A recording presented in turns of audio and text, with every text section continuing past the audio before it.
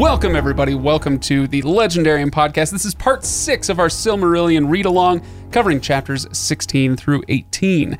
As a reminder, we have a total of 11 sections scheduled, covering an average of 25 pages each, give or take. The purpose of this read-along is not to turn any of us into a Tolkien scholar, but simply to have some fun with a notoriously difficult book and hopefully glean some of its lessons along the way. If you're not subscribed to the show, you can do so at thelegendarium.com, where you can also check out Discord and Patreon and all of our other, the archives and all that stuff. So thelegendarium.com, please go check it out. I am your host, Craig Hanks, and with me over there, I think I'll nickname him the Ruin of Beleriand. It's Ryan Bruckman. Yes, ruinous. I take it. That's weird. And if he ever tries to get into my hidden city, it's the death penalty for sure. It's Kyle Lemon. Maybe that's what I want. If I were in there, I would definitely want to die. All right. You got past the girdle. You're in the hidden city. There's problems.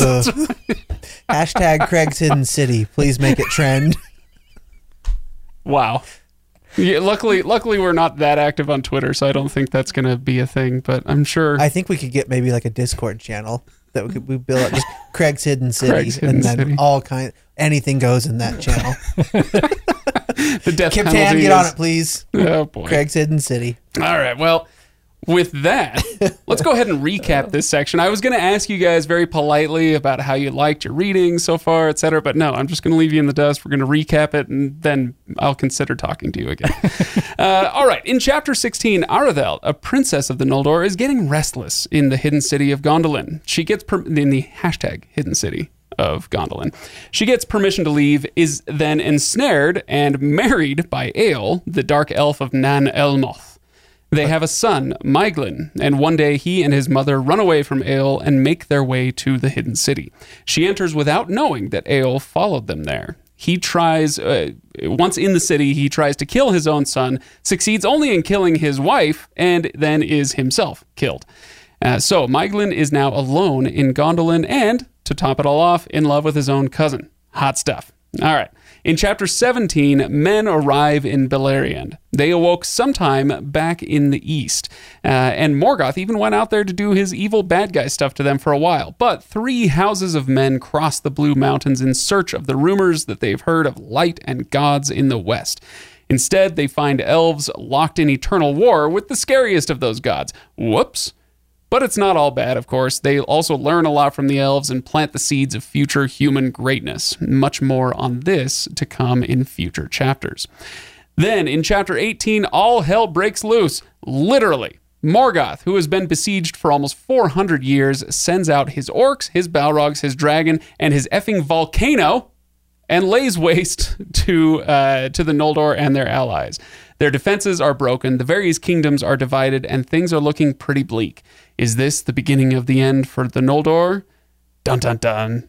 Yeah, just kidding. Spoiler alert. Like yes, it is, yeah. And we know that because it says so several times in the text. So yeah, this is the beginning of the end, and kind of what we were saying last time about how this is the interesting stuff. It's not interesting to just watch a person or a people happy and joyful all the time, and like nothing is happening, and so that's not a fun story. And so now you'll notice that we still have half the dang book left to go, and the time is going to be much compressed compared to what we have seen in previous chapters, because things start happening, and it's that downfall of the Noldor that is the most interesting part of the story, I think. So in large measure. Anyway, all right, guys. Let me ask you a question in the form of a comment from Meg on Discord, who says, just finished the Maeglin chapter, my favorite so far. A good story, very readable. For the first time, I didn't feel like I had to read a chapter summary. I pretty much understood and followed all of it. So I was curious, based on that, how your experience was with Maeglin, chapter 16, and, whether it felt a little more like a story than some of the history stuff that we've gone through so far. Yes, it did. And actually, I ended up, when we were doing the last sequence, again, I was doing audiobook setup, and I ended up spilling over into Of Maeglin, and it caught my attention a lot more after I had been in the daze and fog of the prior stuff. So I was like, oh, that's a really cool story. And so when I actually focused and said, this is the portion we're reading, it was easier to follow. I still went, I've got a process now where I go to the chapter summaries first to try and give myself a better chance at understanding. I feel like just for me that's been a better way to go about it, but I don't feel like I would have needed to do that as much. This story is a little more of a micro story. You get to go in a little bit more versus the 10,000 foot view. But I enjoyed it a lot more than some of the other ones we've done. Right. Speaking of the 10,000 foot view, at some point we're going to bring up the eagles, right? A lot of eagles in these chapters. Kyle, what about you? How did this section go for you? Especially the Maeglin chapter. Let's start with that one. Yeah, I was actually pretty surprised. Like, to Ryan's point as well, it was a stark contrast from the previous chapters and frankly the rest of the book, where it was like, this could almost be lifted out as a short story of its own. You know, I mean, you have all that history and backstory that build up to this, but you could just take that chapter, read just that chapter, and be pretty, like, have a pretty good understanding of, like, wow, this is a crazy short story, you know? I think you're right. There's not a great ending to it, because the story of Maeglin goes on, and we're going to, like, he'll be back. It's a thing that'll come up in future chapters. But it's, it's like the first half of a real story, like you guys are saying. So I think I'm with you on that. And then we had the Coming of Men. That was chapter 17. And that one was a lot more of kind of what we've been used to, setting up like, okay, and then this house, they allied themselves with this Noldoran kingdom, and so they settled here, and then this house went over there, and this person was the son or daughter of this person, and et cetera, et cetera. The men came out of the forest, here's where they went. Right. Like that's, okay. Yeah. I'm good. And there is some really interesting stuff. This is not the same as chapter 14, the map chapter. But it does have, it's a lot of setup, letting you know who these houses are and who they're aligned with, so that future stuff will make more sense. But I thought there were some really good tidbits in the chapter about the Coming of Men and how Morgoth goes into the East secretly. He leaves his stronghold secretly to go find them, and kind of does the same, or he's thinking about doing the same thing with men that he did with elves, tormenting them and making them terrified of being alive in Middle Earth, basically. And then he kind of gives up on that, thinking that, these humans are of very little account. Who cares? Let's go back where the real threat is with the elves. So he doesn't give them a lot of, Rodney Dangerfield style respect. Yeah. Well, part of, I can understand to a certain aspect, you're dealing with, your enemies up to this point have all been basically immortal creatures, and these things die after. It's like, based on time span, it's like a housefly. It's like, I guess I could wipe this out, or I could just let it die in its time because it's probably not going to bother me for much longer, which ends up being a problem for him because they don't. Right. Well, and there's also that humans are not, they're not socially, politically, technologically nearly as advanced as the elves are at this point, where Tolkien makes a point of saying at some point in this chapter that they don't even get the concept of a kingdom. They come into Middle Earth and they see these massive cities and kingdoms that are very hierarchical and organized, and we can assume presumably well run, by the elves. And they're just a bunch of wandering nomadic tribes at this point. And so they've got a lot to learn. And so, it's not that surprising that Morgoth would be like, I think I'm going to be fine. Yeah, you guys do your thing. I'll worry about them later. Yeah, exactly. Although I did find it interesting that the elves themselves really take note and struggle a little bit with the gift of men being their short lifespan, the ability to die, basically. And I don't know why, but when I read that passage that the elves, because there's one of them, and I can't remember the first Beor the Old. Beor the Old dies at 93 years old, and they're like, I don't know how to deal with this. He's like, what's going on? And it just caught me off guard that such an advanced race or something wouldn't. You've had people die. You've had elves who are killed. You killed one in the last chapter. You threw him off a cliff. Like, but they didn't die of old age. but the dying of old age thing, it's like, I don't understand that aspect of it.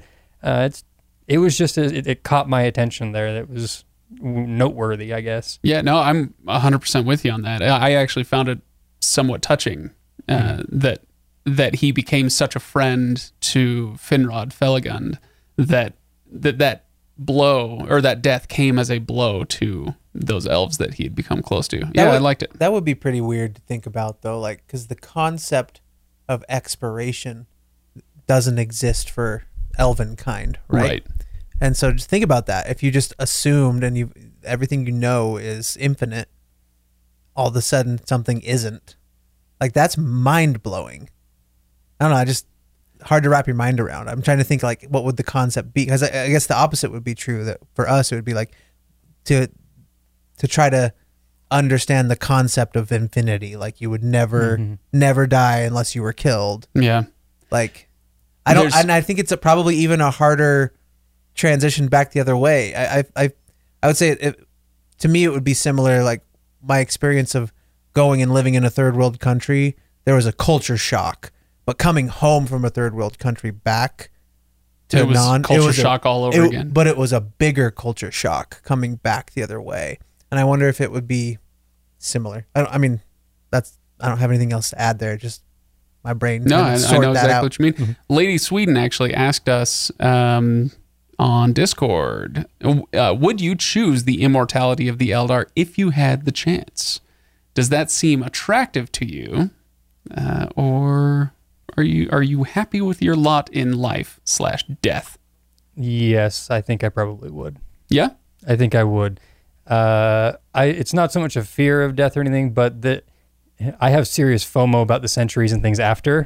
If it's Mad Max, then sure, whatever. I'm good. I'm out. But I've said this before on the podcast, like the idea that there's going to be things that I'm enjoying now that will continue on past when I'm here. Like, I'm sad to miss out on those things. Yeah. Like, yeah. FOMO, keep me alive. Yeah. Until I'm like, no, I've seen it all. Peace. This place sucks. I'm out. Yeah. I don't have FOMO for the future, but I do have a lot of FOMO for right now. Like, I really legit want to experience just about everything I can, within reason. I'm glad I don't live in, the Ukraine, or I guess it's just Ukraine right now, for instance. But there's a lot of life out there to be lived, and boy, I would like to live a lot of it. But forever is a long time. I know. So yeah, so I think we're going to get to the Numenorians at some point, and where they're living for 500 years. That sounds sweet. I like that. I like that compromise. I imagine procrastination among elven kind is much worse than among humans. I just think, like, because the concept of, like, you take as long as as the amount of time that you have to do something. Kyle says this as somebody with several direct reports at work who he has to manage. Well, that's true. If they were elves, it would be your nightmare. Well, I just think, it would be. It definitely would be. No, but I'm just thinking, like, the idea behind purpose and like building civilization. So, like, you mentioned that the men come across and they're like, this whole idea of society and hierarchy and stuff like that's super foreign to them. But I think once you get down to a certain level, and because they don't live long lifespans, I can't remember what the reference is. It's fleeting right now, but the idea that, like, you can do so much in a lifetime, and humans do so, like, maybe it's Wheel of Time. Is it Loyal that talks about that? Yeah. That humans can do so much with their small lifespan. Because they're so hasty. Because he's saying that they're so hasty because they don't have very much time to live. But yeah, I would imagine that would apply here, because if you live forever, you have forever to do and accomplish whatever it is that you want to accomplish. So is there a sense of urgency to do it and progress forward? Can you have a life's work if your life has no end? Oh yeah, okay. I thought you were waiting for the crickets. Whatever. I philosophized on the air. We can move on. Maybe we should move on from Ryan's version of philosophizing. I don't know. Philosophize with an F. Yeah, you guys want a word of the day a little earlier? Unfriend. Correct. I knew it. I knew it was going to be unfriend when I heard it. I thought this was a fun one. So this came up in chapter 17 when the humans cross the Blue Mountains and they're in Osiriand, the land of the seven rivers, kind of in the east, right off the Blue Mountains. So that's the first place that they stop and rest for a while. And Fingolfin meets them there, or is it Felagund? I think it's Felagund who meets them there, Finrod. So anyway, so he meets them. He's kind of coaching them through, hey, welcome to Beleriand. I'll be your tour guide. But the green elves of Osiriand, and yes, listener who asked about green elves, dark elves, light elves, yeah, we're going to get to that. They're not very happy about this. We don't want these strangers in our lands. We want them to leave. And let me see if I can actually find the passage. It's because it's a great sentence. These folk are hewers of trees and hunters of beasts. Therefore, we are their unfriends. And if they will not depart, we shall afflict them in all ways that we can. And then he uses it again a couple paragraphs later. First came the Haladin, but meeting the unfriendship of the Green Elves, they turned north and dwelt in Thargelion.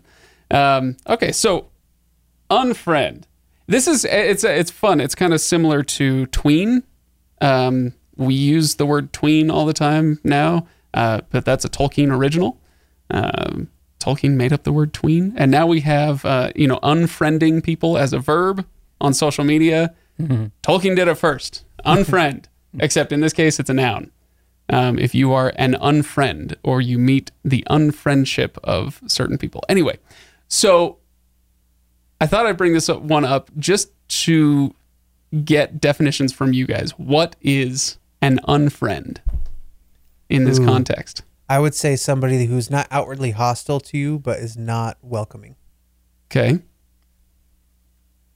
Ryan, what you got?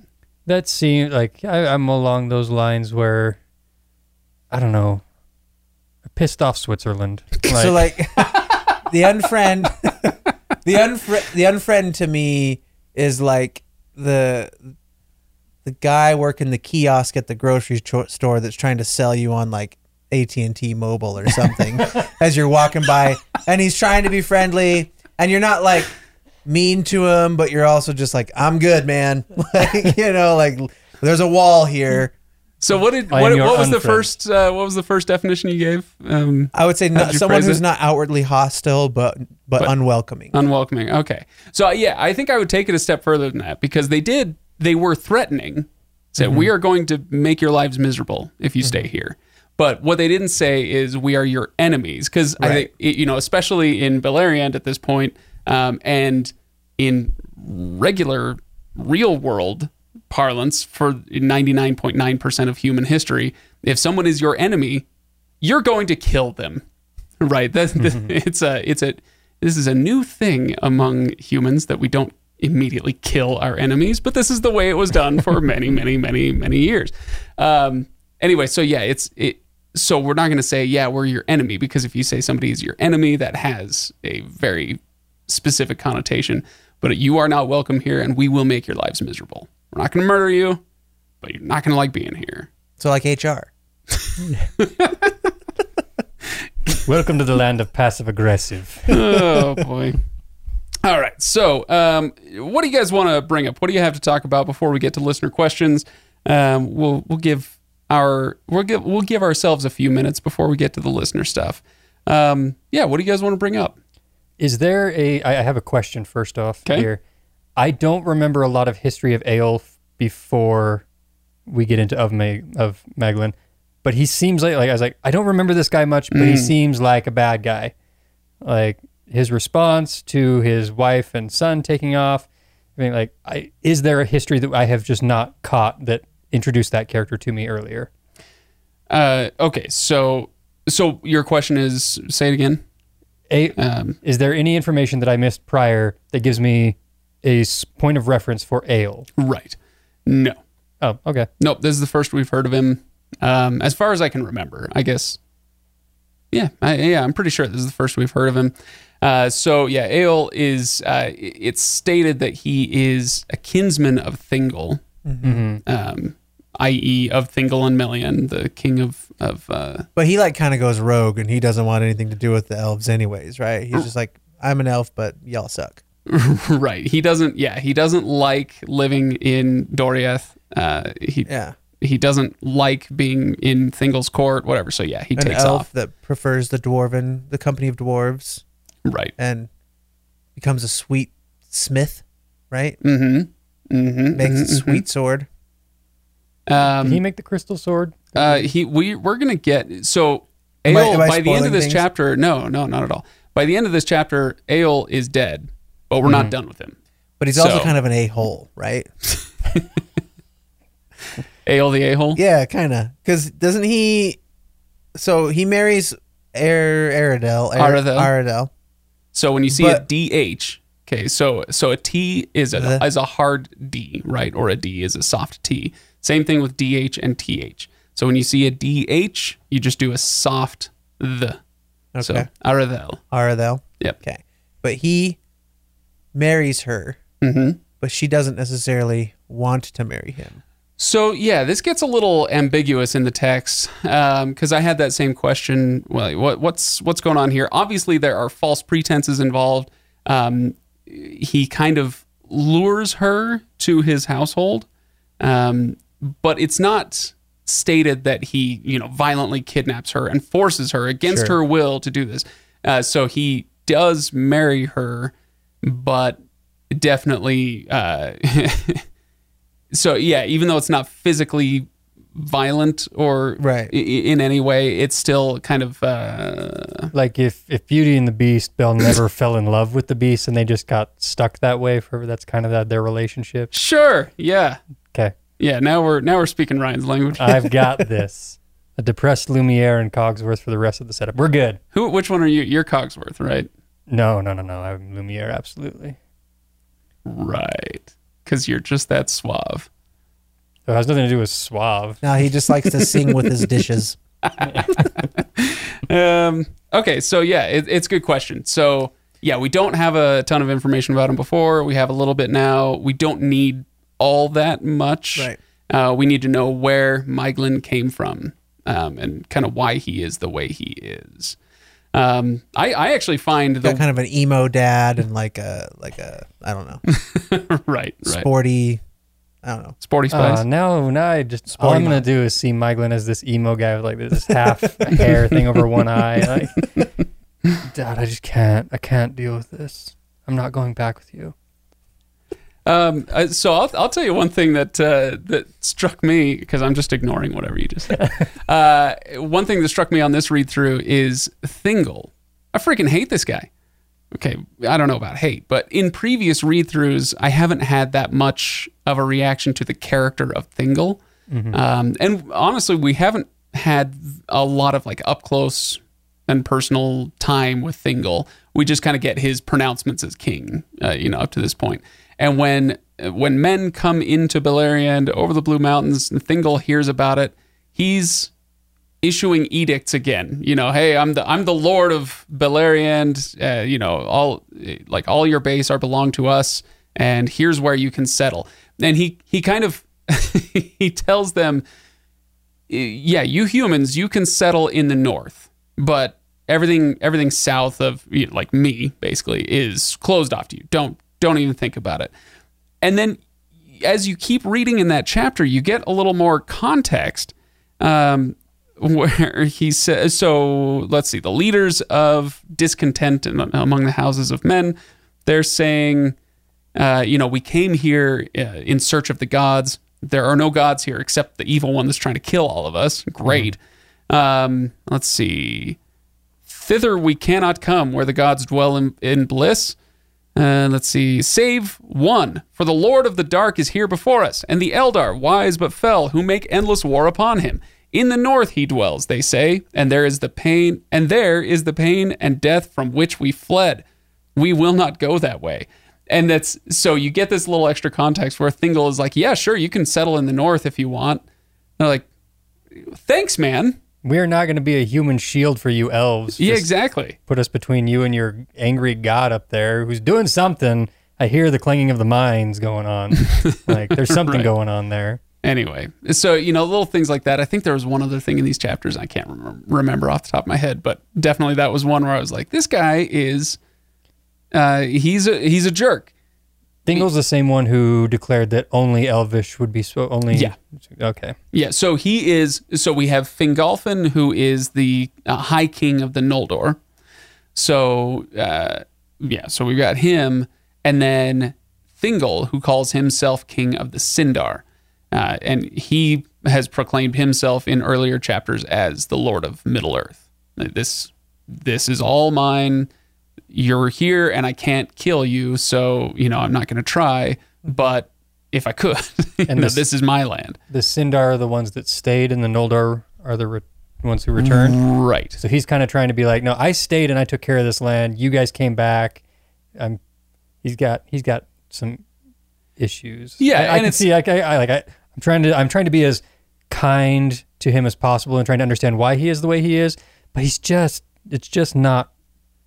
His actions don't really make that easy. No, yeah, it makes sense from a leadership perspective, like you say. There is a charitable interpretation. Hey, we were sitting pretty, and then these massive hordes of Noldor showed up and decided that they were our lords. Well, F you guys. Mm-hmm. This is not okay. Like I get that from a like a socio-political perspective. This is not this is not welcome news for him.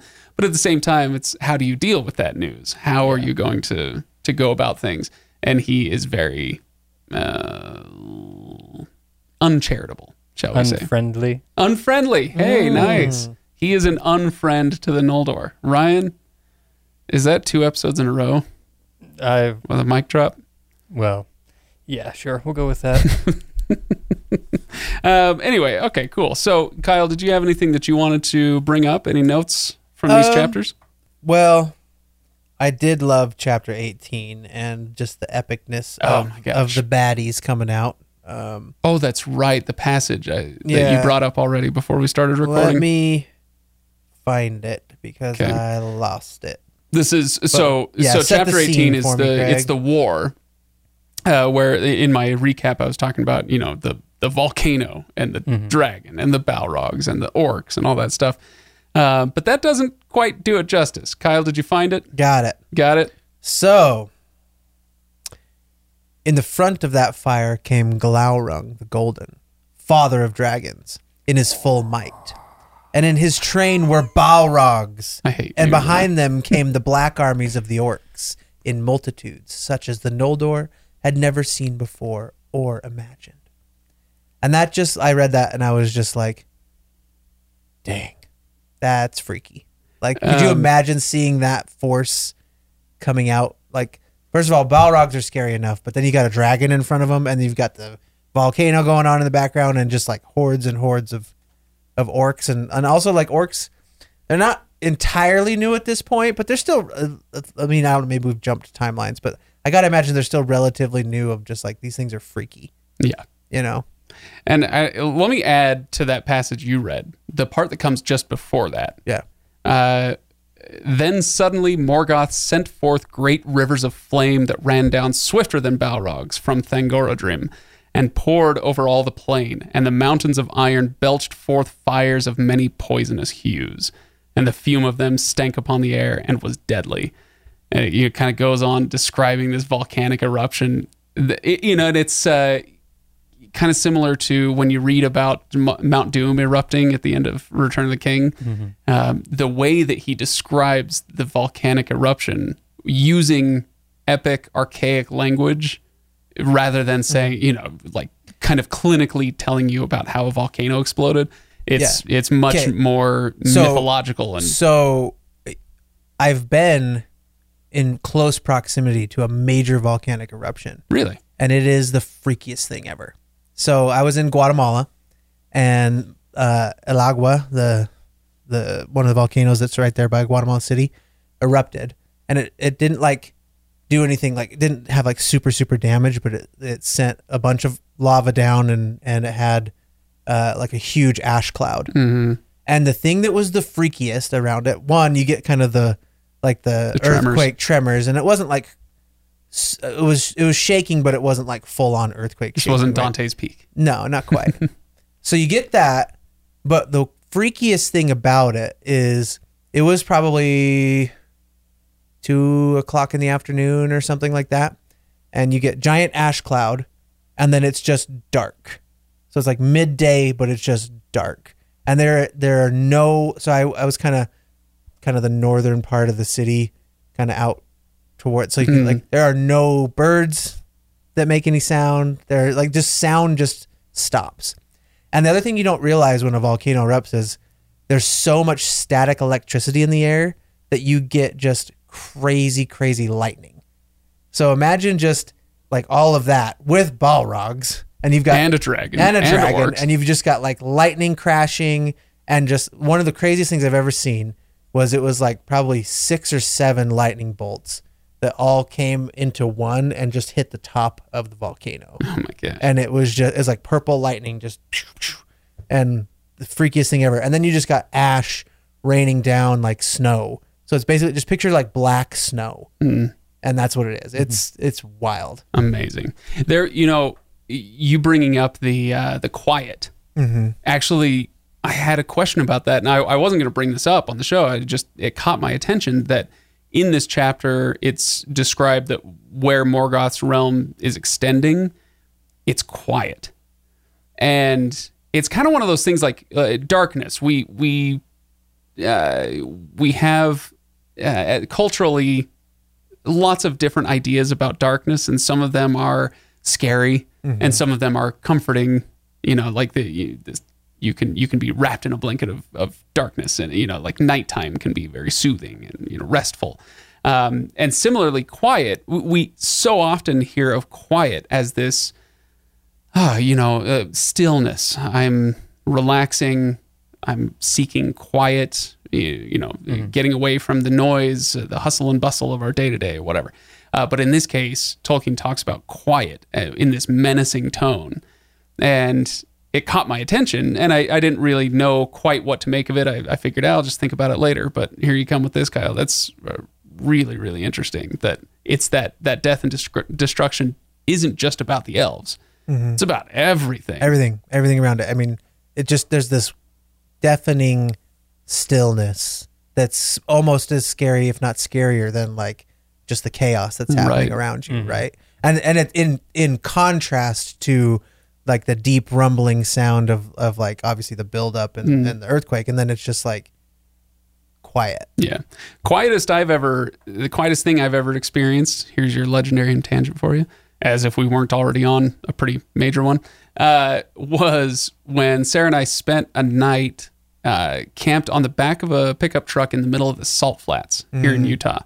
And of course, there's salt flats. It's just salt as far as the eye can see. Nothing can live there. There's no birds. There's no bugs. There's no plants. There's no nothing. Just the wind. That is the quietest thing I've ever heard in my life. And in that case, it was not very menacing because, it's the salt flats. But yeah, I can imagine how that would be terrifying. Yeah. Anyway. All right. Anything else before we get to some listener stuff? Or do you guys feel like we're ready? Oh, you know what? No, I've got a couple things. One of my favorite, or a couple of my favorite Elvish words and terms come into play in these chapters. So let's see. In chapter 18, we have Ardgallen, which is that kind of lush green plain around the lake. That's where they set up camp when they first got back to Middle Earth and started the siege of Angband. But now its name was changed. So let's see. Ardgallen perished, and fire devoured its grasses, and it became a burned and desolate waste, full of a choking dust, barren and lifeless. Thereafter, its name was changed, and it was called Anfauglith, the gasping dust. Love it. I just love the sound of that word, Anfauglith. That's a good one. Let's see. Did oh, that's right. And then there's another one. This is a Lord of the Rings reference. I know you guys read the Lord of the Rings very, very closely and just, paid attention to every single word. So I apologize for preaching to the choir here. I'm kidding, of course. But Grond. Do you remember where Grond comes into play in the Lord of the Rings? Isn't Grond the battering ram? Hey, very nice. Minas Tirith? Yes. Yeah. Yeah, it's in the movies as well. Right. Did they put it in the theatrical? I think it's in the theatrical version, but maybe not. I don't know. But at least in the extended version, yeah, the battering ram that they used to open the gates of Minas Tirith, the orcs named it Grond after the Hammer of Morgoth. And so now we get the Hammer of Morgoth. There's the fight scene, which we should talk about, the fight scene between Morgoth and Fingolfin. And he has, let's see, then Morgoth hurled aloft Grond, the Hammer of the Underworld. Fantastic. Dang it. That is the most metal thing I've ever heard in my entire life. 100%. Also, that battering ram is super metal as well. Very metal. Very much. All right. I think that's about... okay. Last thing that I will bring up is the description that we get of Sauron in Chapter 18. Again, very, very metal. There's a reason that metal bands all over the world turn to Tolkien and, for inspiration, because you get passages like this. Sauron was become now a sorcerer of dreadful power, master of shadows and of phantoms, foul in wisdom, cruel in strength, misshaping what he touched, twisting what he ruled, lord of werewolves. His dominion was torment. Are you freaking kidding me? Who writes this? This is amazing. That is the greatest character description of all time. And I don't know and don't care what he looks like. I get an image from that in my head like I wouldn't get if you told me exactly, and then Harry Potter had his round spectacles and he had hair that did this and the lightning bolt scar, and I'm not saying that's a bad description. I'm just saying this is more evocative to me than just about any character description I can ever remember reading. There's very much, it is more inclined to pull you into an emotional state of response rather than a logical, like this is what, the key elements of what you look like. So, Right. Like, if I looked at Torment, what would it look like? Oh man, sorry. My mind went to... Okay, what now? My mind went... What now, Kyle? You know how there's... I'm going to get shit for this, so sorry, Elliot, I just said a bad word. There's that saying that gets used really often, the nevertheless she persisted. Sure. And now I'm just thinking like his dominion was torment is now the new one that I'm going to use all the time in my life. His dominion was torment. That last bit is such a great line, and it breaks two of the rules of such lines. One is go for monosyllables. Well, no, you have dominion and torment, but they're also non-Germanic words. So you've got, Latinate words that generally don't work as well in a passage like this. But boy, do they work and so right I there. defy you to find words that work better than this. His dominion was torment. So good. So good. I need that. I need that t-shirt. I didn't know at the time that werewolves were I guess the thing, like in Middle Earth. Right. Or are werewolves the same as what we consider in our modern, horror films type thing? Right. Are these lichens? No. Yeah. No. Just big wolves. So no, because they're not it's not people transforming into werewolves. Well, it is, but it's not like humans transforming into werewolves necessarily, or into wolves. Where something along the lines of change, or no, is it man? I think werewolf, man wolf. That's what it is. And so, but Sauron is a shapeshifter. We have other shapeshifters. We have Beorn in The Hobbit. He's a werebear. But he's also not a human. And so it's not the same thing. No, it's not the whole and if you get bitten, better find yourself some silver bullets. It's not that. But yeah, sure. Werewolves. And doesn't he have an island of werewolves that no one has ever crossed or tread? Tol Sirion is this island in the river Sirion. It kind of traverses north to south the whole of Beleriand. And it's just to the west of Angband, the realm of Morgoth, and that's where the original Minas Tirith is, which we know means Tower of Guard from The Lord of the Rings. So that's the original Minas Tirith, and it was there, and Sauron took it over, corrupted it, and it was renamed, the Isle of Werewolves. Got it. So also fairly metal. So there we go. Yeah, we're and just wait, you guys, till we get to I think it's chapter 20, the Battle of Unnumbered Tears. I want that spin-off, just the Island of Werewolves. I just want to go there and see what goes down. I have one other question with, because I want to know if it's Sauron or not, but there's a sequence where the humans are talking, the men are talking about that there are no gods or whatever, but then it says later on that the person who said that claims to have not said that. Right. Was that Sauron in alternate form planting a seed of evil? Right. Either him or Morgoth. Okay. Or as Kyle would call it, a bubble of evil, right? Yes, bubble. Yes. See, I just went back to our earlier conversation about Sauron shape-shifting, planting seeds of evil. That's right. Wow. Sorry. Okay. All right. I did enjoy the Discord discussion afterwards. Like, I can't believe that's where they took it. Oh yeah, no, that's the Legendarium. You never know what is going to happen here, except you kind of do. Yeah. Okay. So, what was the question? Oh yeah, it was either Morgoth or Sauron shifting into that form. It's one of those things that is never explicitly stated. So I wanted to just I feel like it's something I'm supposed to catch, and I wanted to make sure I did if I did. Yeah, I think you did. Okay. I think you got it. Yeah.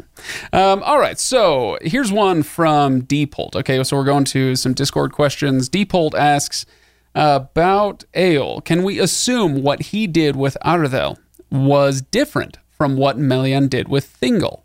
I still feel like the latter could be taken the wrong way without additional explanation. So do you guys recall the story of Thingol and Melian? I remember them staring at each other for a long time. Like Exactly.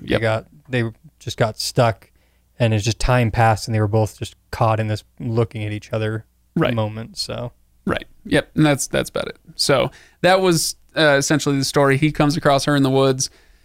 They stand still for hundreds of years, presumably, while other things are going on around them. And then they emerge from the woods, madly in love, and they start their kingdom forever and ever.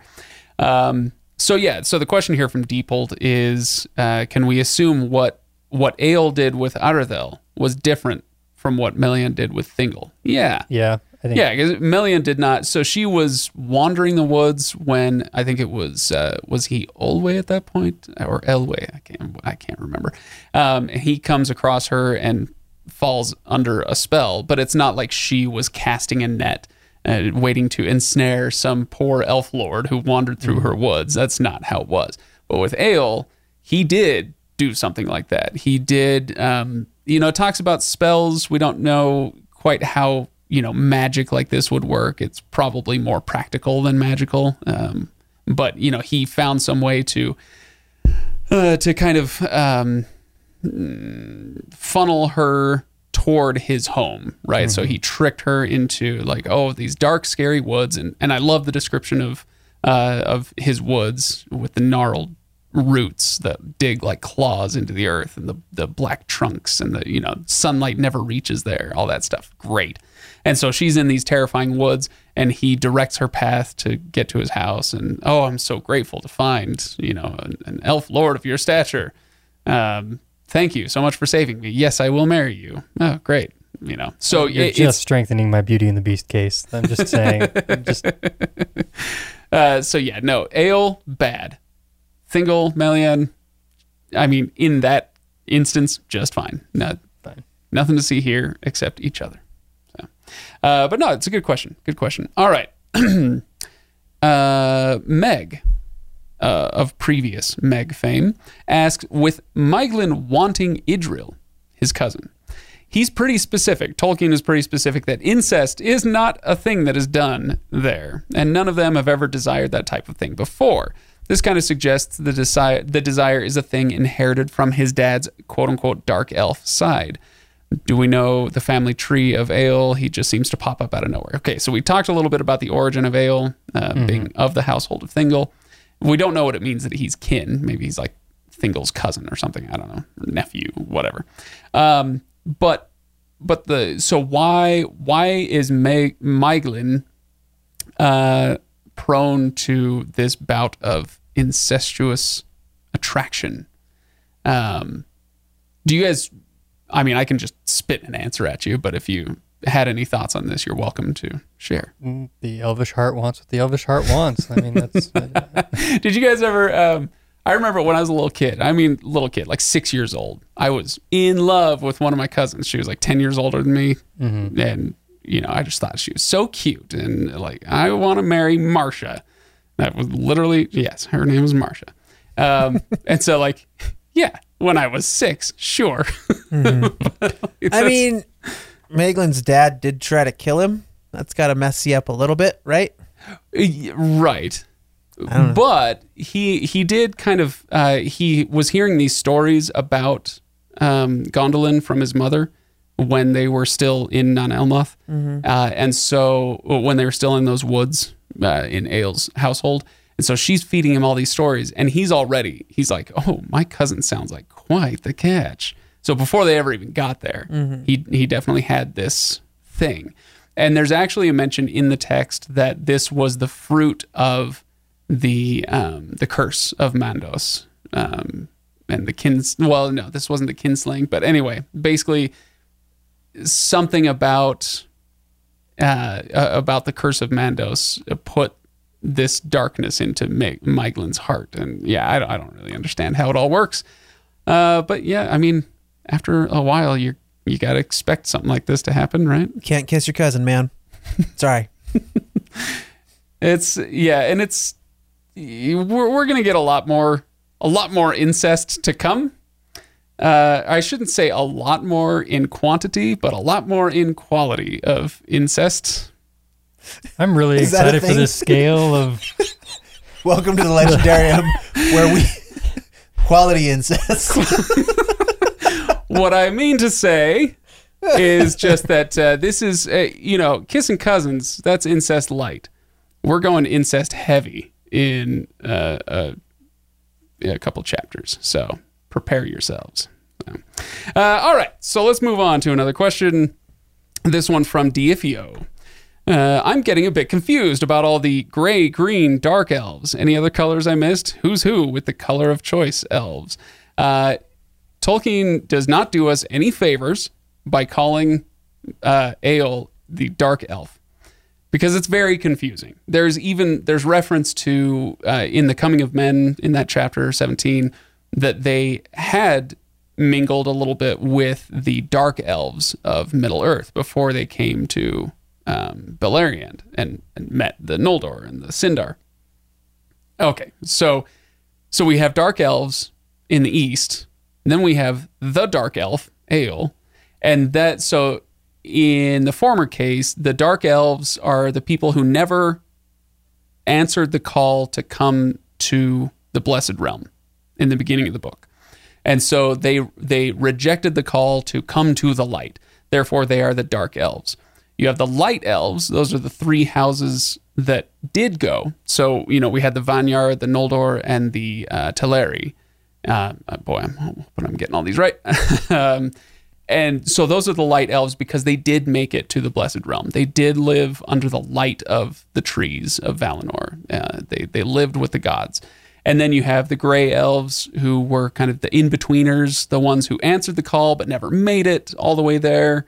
And then you have the green elves. They would be, now forgive me. I'm flying off I'm off the cuff here. I think I'm right that these are like gray elves that didn't make it as far west. So they answered the call, but they didn't make it very far before they settled kind of around the Blue Mountains, and moved. Some of them moved south, and woods dwellers primarily. So green elves. Anyway, so yeah, it is confusing. I hope that helps, and I hope I got the green elves right. Somebody will tell me if I didn't. And which is it that makes the fudge-filled cookies? Those are the Keebler elves. Yes. Keebler. We're all confused. They were in the tree in Valinor. Okay. Yes. Excellent. All right. I do appreciate that walkthrough though, Craig, because it is very hard to keep it all straight. And I appreciate the question because I did have a question around the dark elf versus dark elves. elves. Yeah, So that's helpful. Yeah. Oh, yeah. I never even got back to Ale. He's the dark elf because he lives in Nan Elmoth and rejects the sun. You know, he does not want anything to do with the sun. He even forbids his household from ever going out into the sun. He's an odd duck. And actually, he's a great character, I think, because he's so weird. There's, I think up to this point, if you're an elf, you're an elf. And yeah, sometimes they have personalities. You know, Feanor had a personality. Thingol has a personality. But for the most part, these are a bunch of, you know, tall, fair, wise, hardy, whatever. Like, their elves are often interchangeable in this story, it feels like. But then you do get some characters, and Egil is quite the character. And so I like that about him. I like reading his stuff. He's definitely interesting. Yeah. Like, not a good guy, but as I was reading through chapter 16, I was like, oh, this is like really, he's a very, very intriguing character, and he's got a lot of different qualities that are fun to read about. Yeah. Yeah. All right. Should we get to Elliot's question for this week? Of course. Yeah. All right. So Elliot, our famed 10-year-old listener, he's the new Jaffu, by the way, except he's nobody's nemesis. He should be in Nemesis. Elliot, your next question needs to be kind of subtly passive-aggressive toward one of us so that we can make you a nemesis of some kind. All right. So Elliot's question for this section, why did Melkor start so many wars? Like the fourth war, one molehill becomes a mountain. I'm not sure quite how to interpret all of this, but we can go with why did Melkor start so many wars? I actually think I have an answer for this, believe it or not.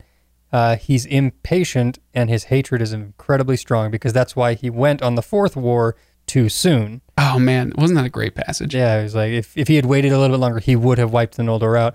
And I think that's the thing, is he gets to the point where it's like, I'm ready. Go! Go! Kill! Go!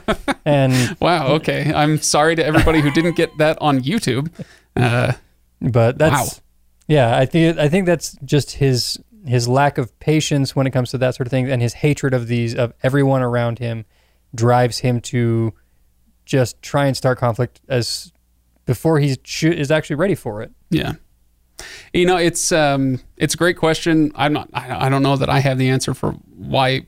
I mean, we kind of, like you said, Melkor is a very angry guy. He's been angry since the very beginning of the book. You know, feels he's been wronged and all that stuff.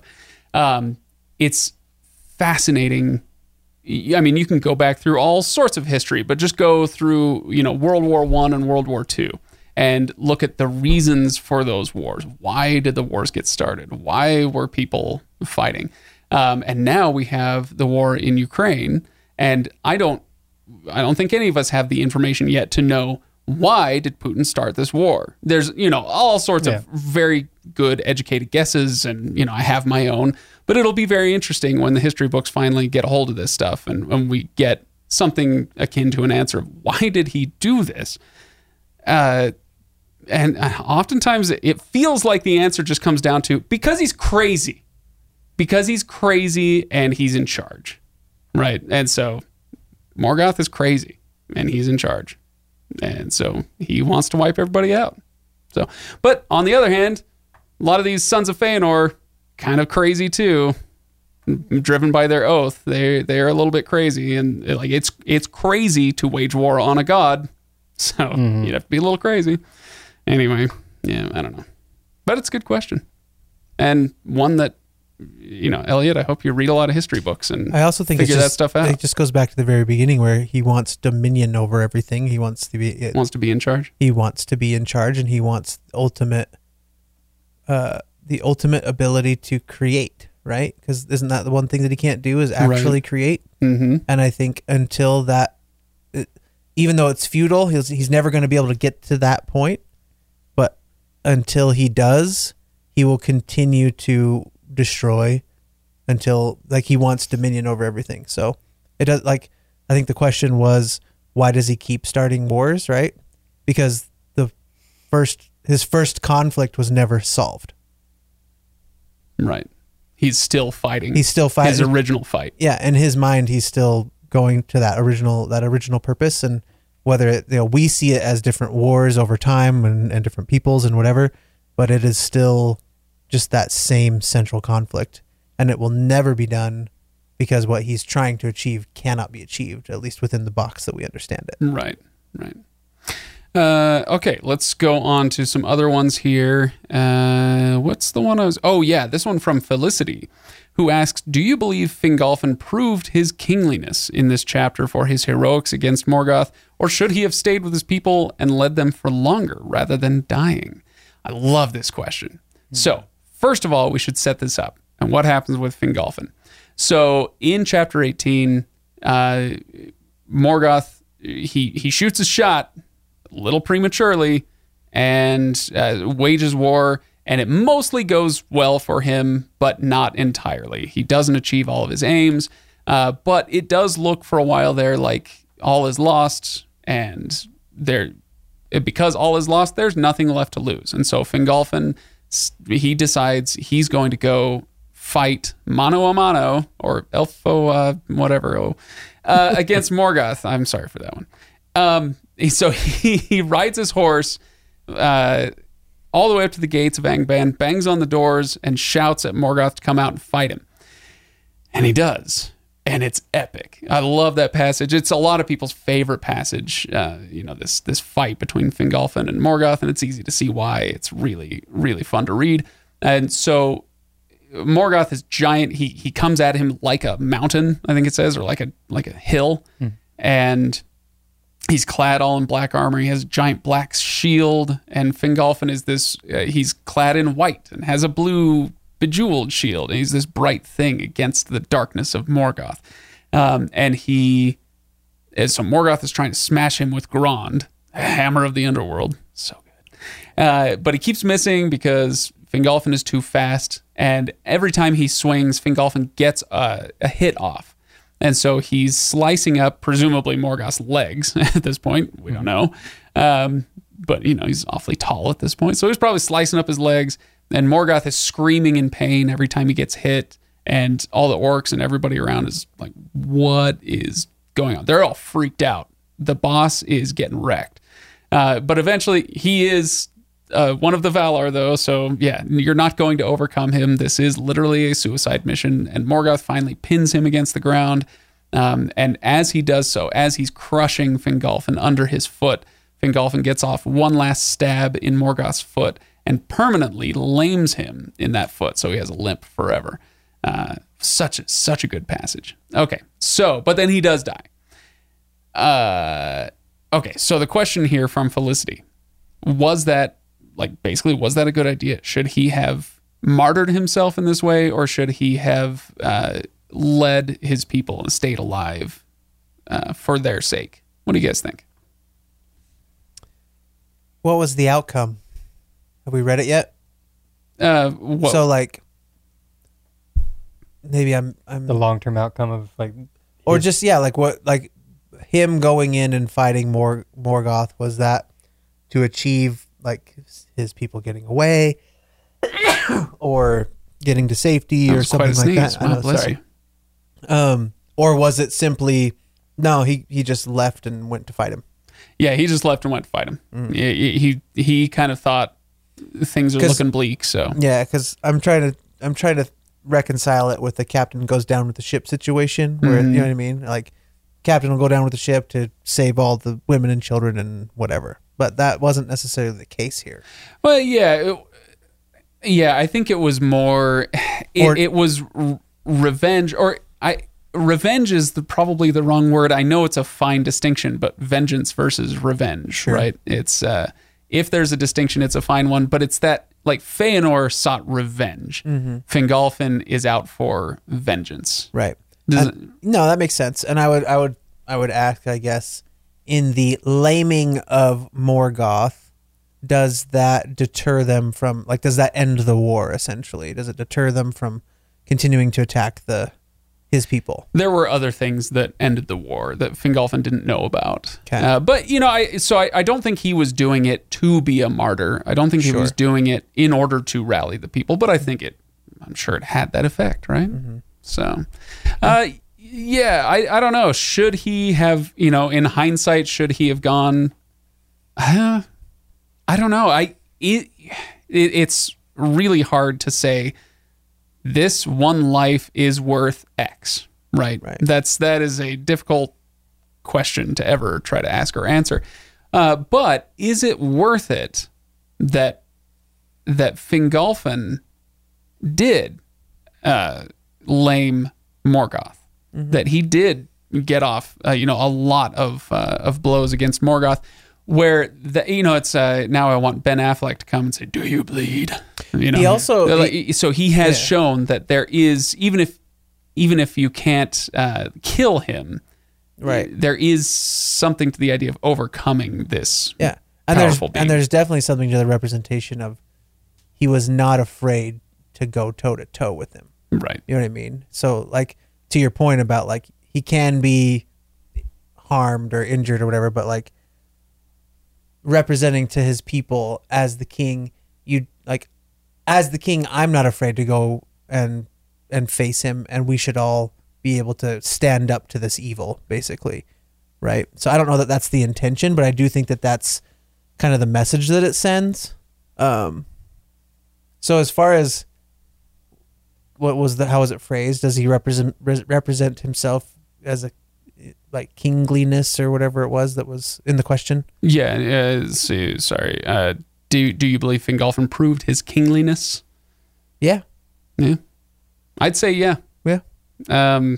It's a difficult thing. What is more important, to be a symbol or to lead or rule? Yeah. Yeah. It's a good question, and I think reasonable people could come to different conclusions. But in this case, had he made the decision not to go, obviously it wouldn't really have been part of the story. But if it was, and he was considering going and he decided not to and stayed with his people, I think we would similarly be saying, hey, I could see it. That's good decision. Yeah. Was it wisdom or cowardice to stay behind? Because you could go either way. Right. And what is the lasting impression and message that it sends? His, whichever action he takes, you could justify it kind of probably either way. Yeah. Okay, so here's another one from Lady Sweden, who says, another name bomb in chapter 17. I expect Craig will tell us to mark the page. And yes, I will. So everybody open your books to chapter 17. It's actually one of the last paragraphs.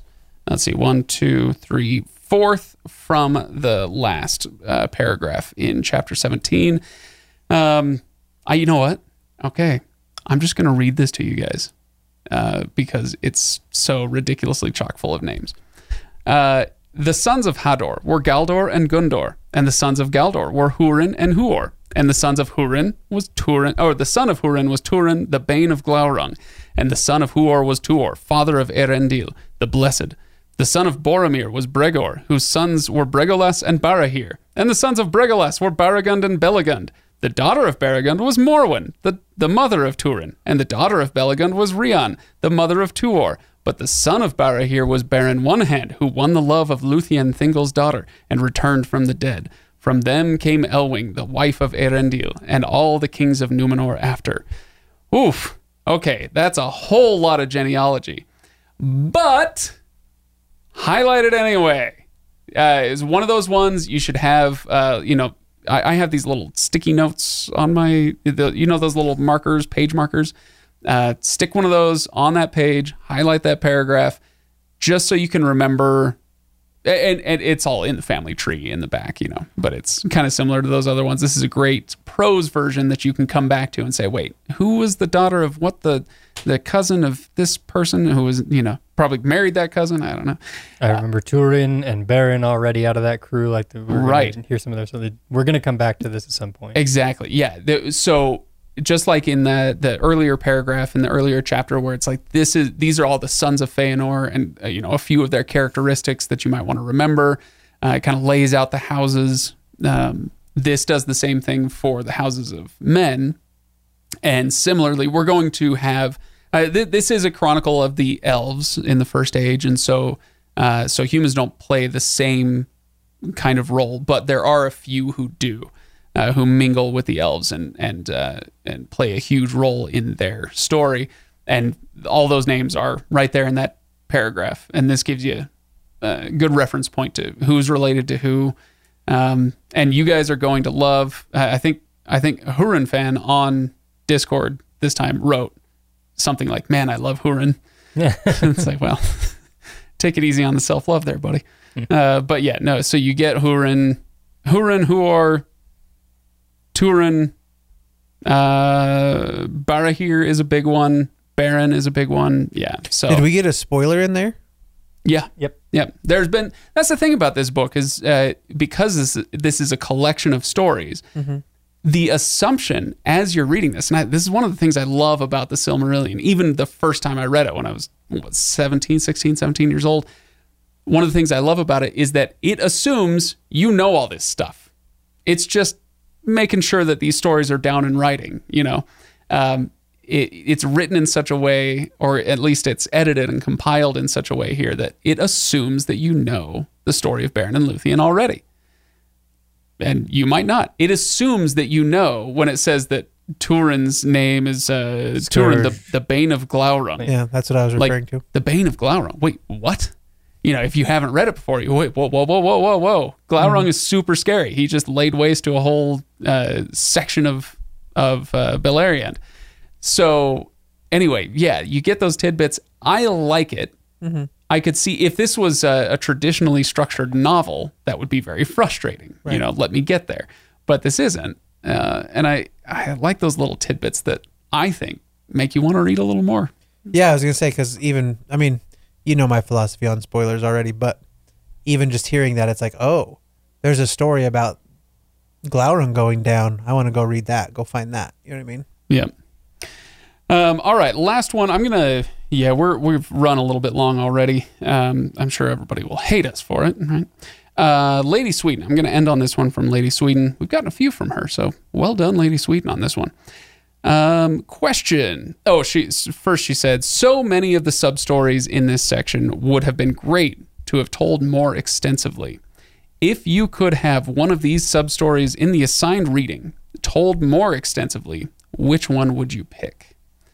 So we let's see, what do we got? We've got Eöl and Aredel. So the Maeglin chapter, I keep mispronouncing his name. What else do we got? We've got the battle that's kind of sketched out. The battle is, except for that first description of the volcanic eruption, most of the battle is very 30,000 foot view, right? Mm-hmm. Orcs were ravaging this part of the country, and then this group had to flee to this part and whatever. So that's very 30,000 foot view. We have the coming of the men into the west, and that might be my choice. Honestly, I want to hear more about the origins of the awakening of humans in the east of Middle Earth.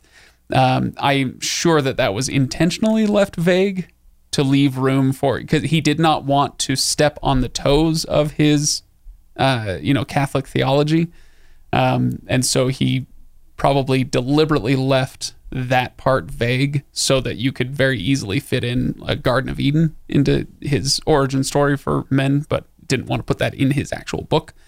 But you don't have to go that way. You can have other headcanon. And I like the idea of these nomadic tribes kind of going through the same kind of thing the elves did with the terror of Morgoth. I think there's some stuff there. Yeah. The more I think about my initial feeling was getting into the Morgoth and Fingolfin. The Morgoth and Fingolfin battle. Like that sequence. But the more I think about it, and the more I think about the Maeglin chapter, things like that, is that there's enough detail in that already that